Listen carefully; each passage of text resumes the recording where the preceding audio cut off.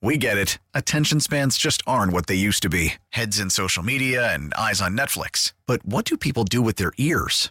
Well, for one, they're listening to audio. Americans spend 4.4 hours with audio every day. Oh, and you want the proof? Well, you just sat through this ad that's now approaching 30 seconds. What could you say to a potential customer in 30 seconds? Let Odyssey put together a media plan tailor-made for your unique marketing needs. Advertise with Odyssey. Visit ads.odyssey.com. Right now we're going to talk Timberwolves. Timberwolves back at it at home. They get the Bulls on Sunday, an earlier start. Pregame 5:30, tip just after 6. Cal with the pregame, Allen with all the play-by-play, and then Luka Doncic and Dallas in Monday and Wednesday night before they begin a very difficult road trip.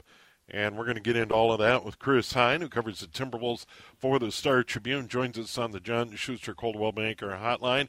And Chris, after a trip out west, welcome home to weather paradise. It's funny. I left Los Angeles yesterday, and it was 55, 60 degrees and sunny. Landed MSP, and we're greeted with snow. So, there's nothing that says welcome back to Minnesota quite like that. Yeah, and then snow followed by bitter cold this coming week in the lead up to Christmas. So we've got that going for us. Timberwolves got a much-needed win in Oklahoma City. Very short-handed last night. Karl Anthony Towns, Taurean Prince, Jordan McLaughlin. Banged up on the road trip was Rudy Gobert. And then D'Angelo Russell was a game-time decision. And we learned before the pregame show last night that D'Lo would not play in OKC, and the Timberwolves still found a way. That was an important win, for sure. I think just for the morale of the team overall, it was a huge win because it was a rough trip out to the West Coast. They lose twice in Portland. They lose to the Clippers, and just to get a win despite everything else, I think was just an important thing for them last night. Look at the NBA. Things can change very quickly. Their slide could continue here in the next couple of days, but I think when you have a win like that where you're down a lot of guys are having to step up and take on more significant roles than they otherwise would. I think it's a kind of moment that can help bring a team together. We saw that happen last year with the Wolves, right around this time of year, right around Christmas when they lost a bunch of guys to COVID protocols. A similar situation played out where a lot of guys who weren't getting a lot of minutes or no minutes at all had to come in, and they won a game against Boston that was one of the turning points of their season, pulling out that win. So, a night like that can do a lot of good going forward, but we'll see if they capitalize on it. Yeah, Naz Reid was terrific. Anthony Edwards certainly got it done. 19, 11, and 7 on his line. The Timberwolves really shot the ball well from outside the arc, but I talked about it a great deal on Timberwolves Tonight. I was in for Henry Lake last night. Tip of the cap to Naz Reid. They really needed that effort, and he was terrific. 100%. And, Naz has had a penchant for playing well against Oklahoma City. They needed that last night. And Naz is, he's a guy who has shown a lot of offensive skill during his time in the NBA. He's in a contract year this year. So he's trying to prove on a lot of levels that he's got what it takes to earn more minutes, not just with the Timberwolves, but, wherever he may end up next season. They needed that in the worst way. He got his shot going a little bit last night. Really took advantage of a young Oklahoma City team, and they obviously don't win that game without him last night. He was huge. A lot of important contributions last night too. I thought Ant looked pretty good, kind of running the show on offense. I think he had 19, 11, and 7, which is a great stat line for him. Austin Rivers stepped up in the scoring department as well. Jaden McDaniels had one of his better offensive nights in a while. So really a good night up and down the lineup for them last night. Now, we had heard, and I had mentioned that There was talk that D'Angelo Russell would be a game-time decision. The decision was he doesn't go. Is it safe to assume he'll be ready for the Bulls tomorrow night at Target Center? I wouldn't say safe to assume that. You never know. You never know how guys are going to feel when they wake up on a given day when they're dealing with something. So hard to say. But the fact that he was a game-time decision is obviously a good sign that this is not a long-term injury. And I think Rudy Gobert as well. He said he was feeling pretty okay after the Clippers game, which was the game in which he injured him. He got injured. So I also wouldn't think that his injury is anything long-term either. So however this ends up playing out, I wouldn't expect Russell and Gobert to be out any significant length of time, even if they do miss tomorrow night. Yeah, and another point, Karl Anthony Towns, still no news, no timetable for his return. What about Taurean Prince, Jordan McLaughlin? Any news there? Yeah, those are tricky ones. Taurean Prince, we thought maybe by this point he would be potentially back in the lineup, but he's listed as out for tomorrow night. Same with Jordan McLaughlin. And Jordan McLaughlin, I think you can look at what McLaughlin is dealing with, and maybe you can kind of foreshadow what might end up happening with Karl Anthony Towns. Jordan McLaughlin's also dealing with a calf strain, a different degree of calf strain. But this calf strain now has cost him a lot of games over the past month here. And he's been kind of day to day every time we've asked Chris Finch about it, just because it's so hard to pin down when he might be ready to go. So he had the calf strain. He missed I think 5 games back in late November, and then he comes back for a couple games, but then he re-aggravates it. And so now he's missed the last several games here with that same injury. So you don't want him to rush back only to re-aggravate the injury again. So I think they're just taking a very cautious approach with it and trying to make sure that he doesn't come back before he's really ready to come back to avoid the risk of another re-injury.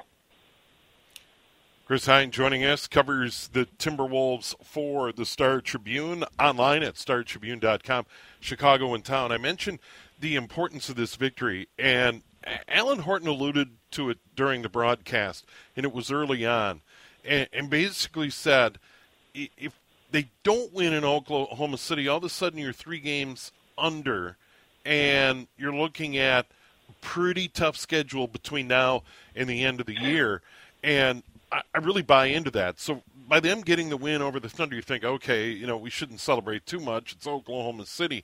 But now they're a back game under 500. They get Chicago at home, then Dallas for 2 in a row at Target Center, and then quite a road trip. And this is going to be a challenge before and after the Christmas break. You've got the Celtics, you've got Miami, you've got New Orleans, and oh, by the way, at the end of the trip, the Milwaukee Bucks in Milwaukee. Yep. That ain't easy. It is probably the most difficult stretch of their schedule. I mean, I haven't really analyzed it ahead, but you just look at the teams they're playing, and absolutely this road trip coming up is going to be the most difficult road trip they have of the rest of the season. No doubt about it. You come out of that trip somehow 500. I think you're ecstatic. At least try to get one of those 4 games, because none of those teams are going to be easy to beat. New Orleans has played fantastic this year. Zion is a potential MVP candidate. I think people will come around to that eventually if New Orleans stays near the top of the Western Conference standings. Boston has picked up right where they left off last year, despite the coaching change. Miami is Miami, always a tough win. The Wolves have had success against this version of the Miami Heat. So that's maybe the one game on the road trip that I look at and I'm like, that might be the one that they get. But Milwaukee on the road, you don't like their chances there either. So you're looking at a really, again, 1-3 would be probably the expectation on that road trip, given all that they're missing and where they're at as a team right now. First and foremost, Chicago Bulls tomorrow, pregame 5:30, tip just after 6 at Target Center.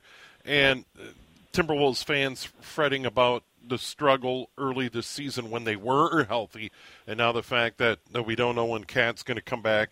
D'Lo Rudy Gobert out of the lineup at the moment. But for the Bulls, it's really been a struggle as they come to town. Yeah, this is another team that, I think is maybe in worse straits than the Wolves are in that sense. A lot of talk about what are the Bulls going to do with their future, when, Lonzo Ball, who knows what his future is with his injury.